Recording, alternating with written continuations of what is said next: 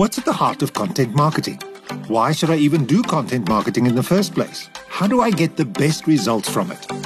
If these are some of the questions you have, don't take our word for it. Let's talk content marketing with industry professionals. Discover its power and confront its challenges so that you can stand out from your competition.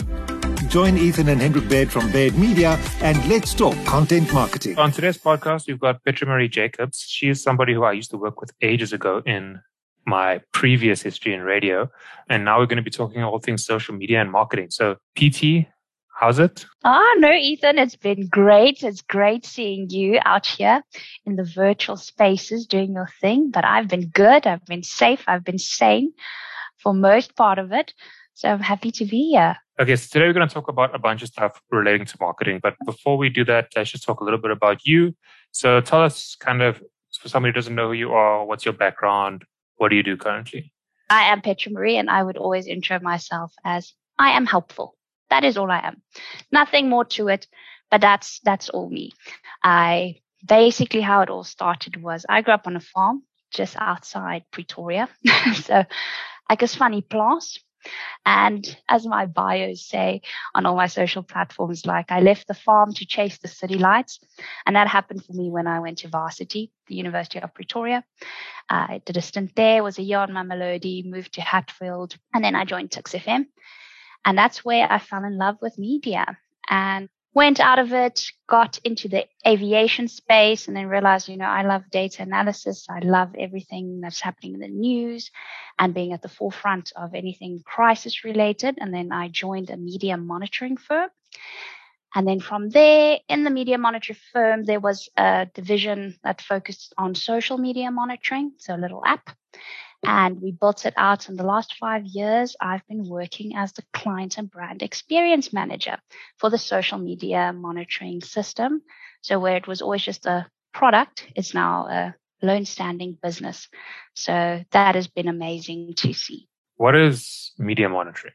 Media monitoring. Well, that's a good question. Look at it this way. It is you put in a keyword and you bring in everything surrounding that keyword in different places.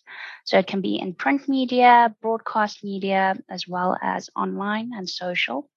We try to give a 360-degree view in what we do, but it is looking at how your brand is being perceived in those channels and how are people mentioning you? Is it positive? Is it negative?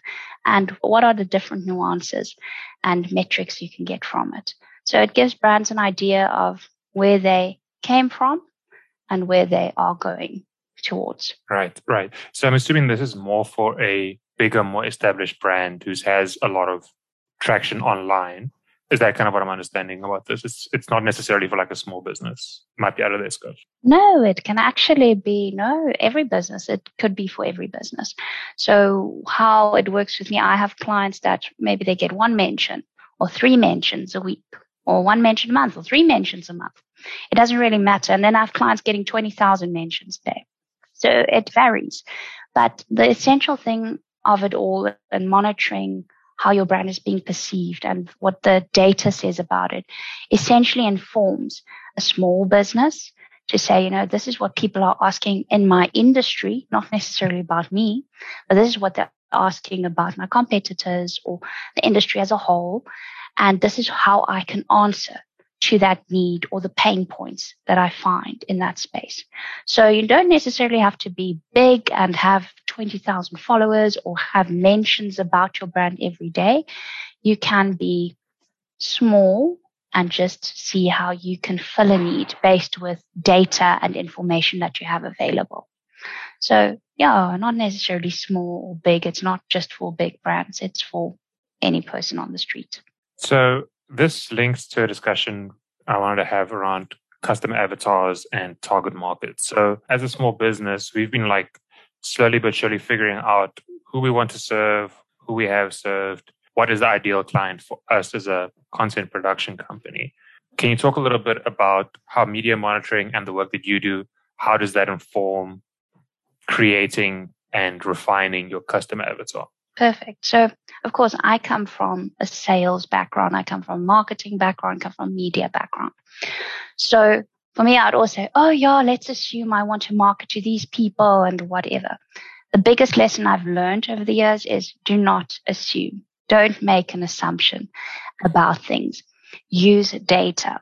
And what I mean with using data, like if in your shoes, for example, is look back at the tools you already have available to you. So for some people, it might be Google Analytics, where you can look at historic data of who's actually visiting your website, what are the demographics, age, gender, location, that type of thing. But also your social media channels. Who are the people actually following you? Is it just your friends? Did you just punt your page to your friends and they're following you and you're talking to them? Or do you have something specific in mind? Because remember, a customer avatar is potentially that audience that you want to reach. The person that you want to go out to, not necessarily people you already have, but it's important to understand the people that are already, clicking on your links and visiting your website. So from there, you can use the tools that you already have available. So I'd say if you have Google Analytics, your own social media platforms, we can check that out. But then have a look at what are people asking about your industry. So what industry are you in? So from there, you can use platforms like Answer the Public. You can use Reddit. You can use Quora if you like those platforms. I know it sounds very like old and, oh goodness, why must I go into those spaces? But when you type in what your offering is to say, okay, let's say shoes, jogging shoes, for example, you pop it into those systems and it will show you what has been searched around it. And what happens with it is that you can see exactly what are people saying. So you want to engage with an audience that's already talking about your product or your service. And you want to see what are their pain points, what are the questions they're asking, because you can use those keywords that they're using around your brand for your SEO strategy. You can use it to write content about your brand and what it is that you offer. And then from there, you can also have an idea of how can I be of help? Like, how can I help you? What is it that you want? What is a problem for you? And this is how I come in to solve your problem. Because in business, you're solving problems and you have to make sales, because if there's not a sale, you can't pay the person that's being creative for your brand at the end of the day. So from a sales perspective, try just as you would sell to a person on why they should, if you're on the phone talking to someone directly, why they should be choosing you, why they should have a meeting with you, your social media and all of the content that you'll put out for your customer avatar potentially that you want to reach, it adds to it. It's an extension of it, because your social media is just a touch point of bringing people in. So never assume, have the facts, and invest your time, be consistent in what you push out to attract that potential audience. And because the work you do on the ground must also be the work you do on your social platforms as well. Yeah. And talking about like speaking to your audience, something that we've noticed, especially with small business, but it's all kinds of businesses, is that when we speak to a client and they want us to do content or marketing for them, what they are wanting us to do is do adverts constantly. You speak to them, what kind of content do you want? Okay, here's our specials, here's our services, here's our products. And the reality is that like that kind of selling just puts people off, right? Like if you're getting hard sold at constantly, like people just kind of switch off and stop trying to engage. And it's more about being of service, making people understand that you know what you're talking about, speaking to them in their spaces, giving them freely information and value so that when they are ready to buy your services, you've already created that relationship, right? Exactly. And I know if you get asked to push ads the whole time, you have targets to meet. So at the end of the day, you're meeting your targets instead of focusing on, there's so many rules and so many experts and people saying, oh, do this, try that. But what works for you? Like, have you observed who's actually using your products? Who are the people that's actually in your store? Who are the people that are actually asking questions? And that's why I always say Answer the Public's a great space, because you can see online what are people asking about the brand, and then you target it. But with ads, it does get overwhelming Therefore, you must look at your content. Is your content educating people? Like if you go on TikTok now and someone shows you how to do this chuckles from Woolworths, how to eat the caramel chuckles they've launched, or this, you're going to go, wow, I need to try that, honestly. And this cake, the cake that they had for a moment, the chuckle cake where you can hit it and you can do all of the things, it was educational. So that drove more traffic than any ad they've been placing, for example, on Instagram about it. So it was literally people educating other people on their platforms about it. So it's nice to do ads, but also organically. Are your staff posting, or do you have like employee advocacy about what you are doing? You not necessarily have to partner with influencers that charge you 30K a post. Who are the people in your environment that are actually talking about you and are using your products? Get them to do something. So I would always say, start with being educational, like have an educational aspect, teaching people what it is that your product does or what makes it cool, because your product or service is solving a problem. And it might be difficult for certain industries, but if you take the time, you sit back and look at what content is it. Unfortunately, you do have to post an ad if you want to reach different people, because no one will find you unless someone shares content or talks about you. But at the end of the day, word of mouth is fantastic. And ads, it is a difficult space because it's such a risk. You're posting all these ads at a specific amount of money and you're not getting that sell back from it. Yeah. And especially like in our experience, to actually do an ad strategy really well, you have to invest money and you have to get an expert who actually really knows what they're doing. Because if you're fumbling around on Facebook ads, trying to cobble something together from like 2 YouTube videos, honestly, you're not really going to get the results because you don't really know what it is that you're doing. And then you're spending a couple $1,000 on these ads that may or may not actually do something. I mean, ultimately, all marketing is about talking to people, right? Like that's really what it boils down to at the end of the day. People buy people at the end of the day. You 100% on that. It's why people hire their friends in companies, right? Or hire people that they know. Like you might hire somebody for a task because you know them, even though there is theoretically a quote unquote better person, more qualified person who could do this for the exact same price, right? It's about trust. And it's the same reason why word of mouth is still so strong. Like if I ask a friend, hey, I want to buy a new computer, what do you recommend? And then they send me a link, I might just buy that exact computer because I trust the person. 100. And that's why TikTok is so brilliant for e-commerce on that platform, because it is word of mouth with a visual accompanied visual. I'm not saying everyone should be on TikTok and be doing this. I mean, your business are different. You can't, it works differently across the board. But the best advice I ever got is if you do not use your product or you cannot afford your product, you cannot sell your product. So, if you do a quote, for example, if you're in the service industry and you do a quote and say, oh, this quote is so expensive. Like, is it expensive to you because you're thinking about your salary and what you can afford? And if something like 30,000 is a lot for you, like, okay, goodness, I don't know if I think I should give the customer discount before I even negotiate on price. That's a wrong attitude to have. You have to go and say, they can afford this. This is why I'm marketing to you. But if you don't use the product and you can't afford it, you can't sell it, and you won't be able to communicate that value or deliver that experience to a person, that is change for, it's small change for them. It's that 2 rand they have in the pocket, but it's for you. It might be your entire salary at the end of the day. So if you are in that space and you want to look at it, especially when you work for luxury brands, for example, it might be expensive for you, but if you understand it and you have that experience, it will help you sell it. And when I used to work in airlines, we used to have experience days on the airplanes. You had to experience business class, you have to experience economy, premium economy, and all of those to have been able to create content and to craft an ad that would speak to that person that can actually give 25K out for premium economy instead of 12K, or for business class 35K.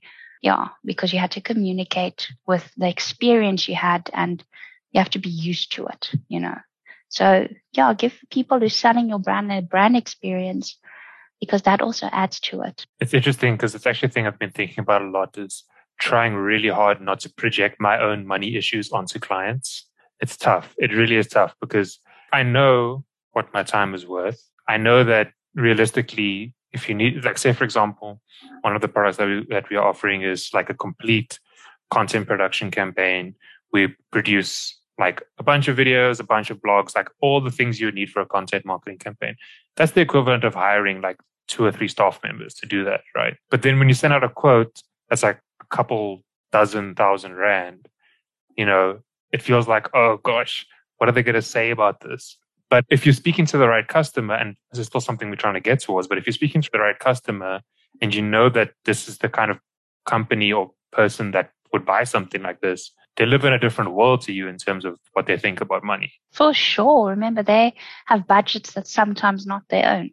And I can tell you one thing from all my experience, people will give out more money for the creative output than they give out money for analytics at the end of the day.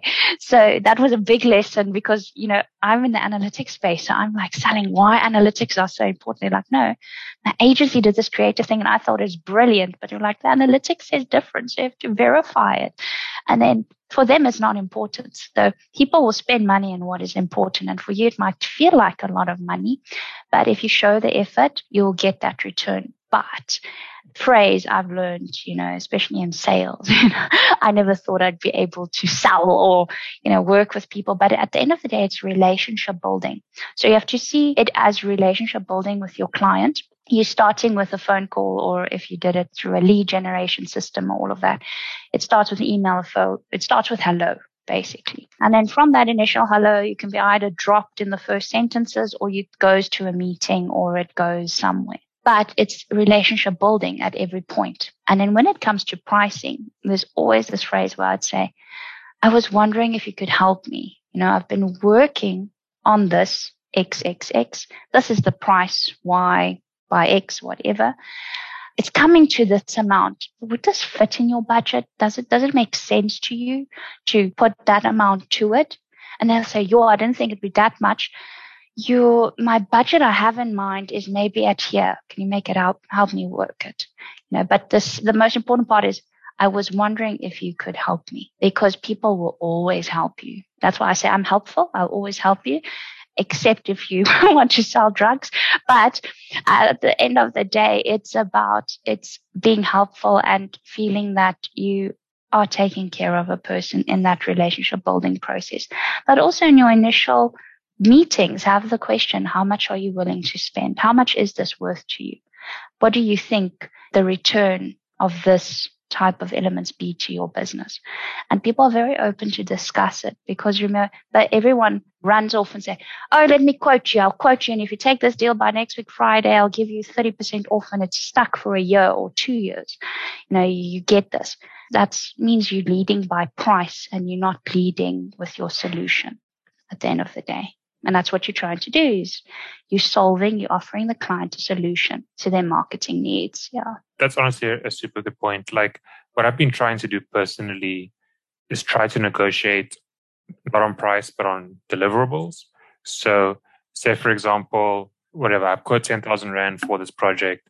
Their budget is 7,000 Rand. Now, instead of me saying, okay, cool, I can just take 30% off, I would like to try value my time and say, okay, maybe we cut back on this deliverable, and on this deliverable, we can scale it back slightly to get it down to 7, so that my time is being valued. Because especially when I was straight out of varsity, I'll make my price as low as possible. I'll do anything for anybody. And it didn't really get me anywhere, honestly. And just a funny story I had recently, where I was sitting in a meeting with a consultant for a client.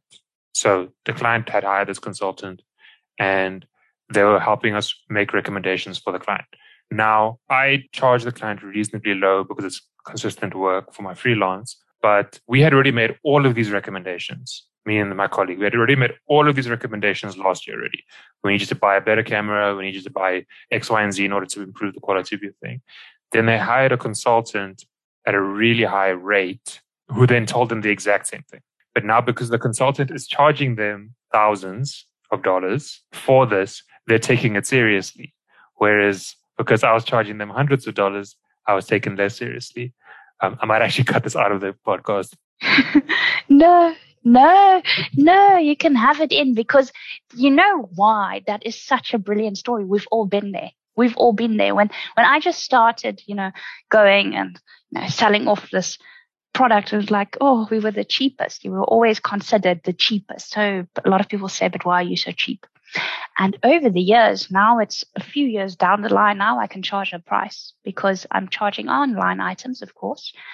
But I know that what I'm giving is of value. And that's why consultants, so in the news, we all have heard of all these consulting firms that are currently being cracked down due to Gupta links and all of that. So yeah, it's exactly that. It is, you walk in, you look the part, you are talking the talk, and you're like, shop, 500,000 Rand for this session.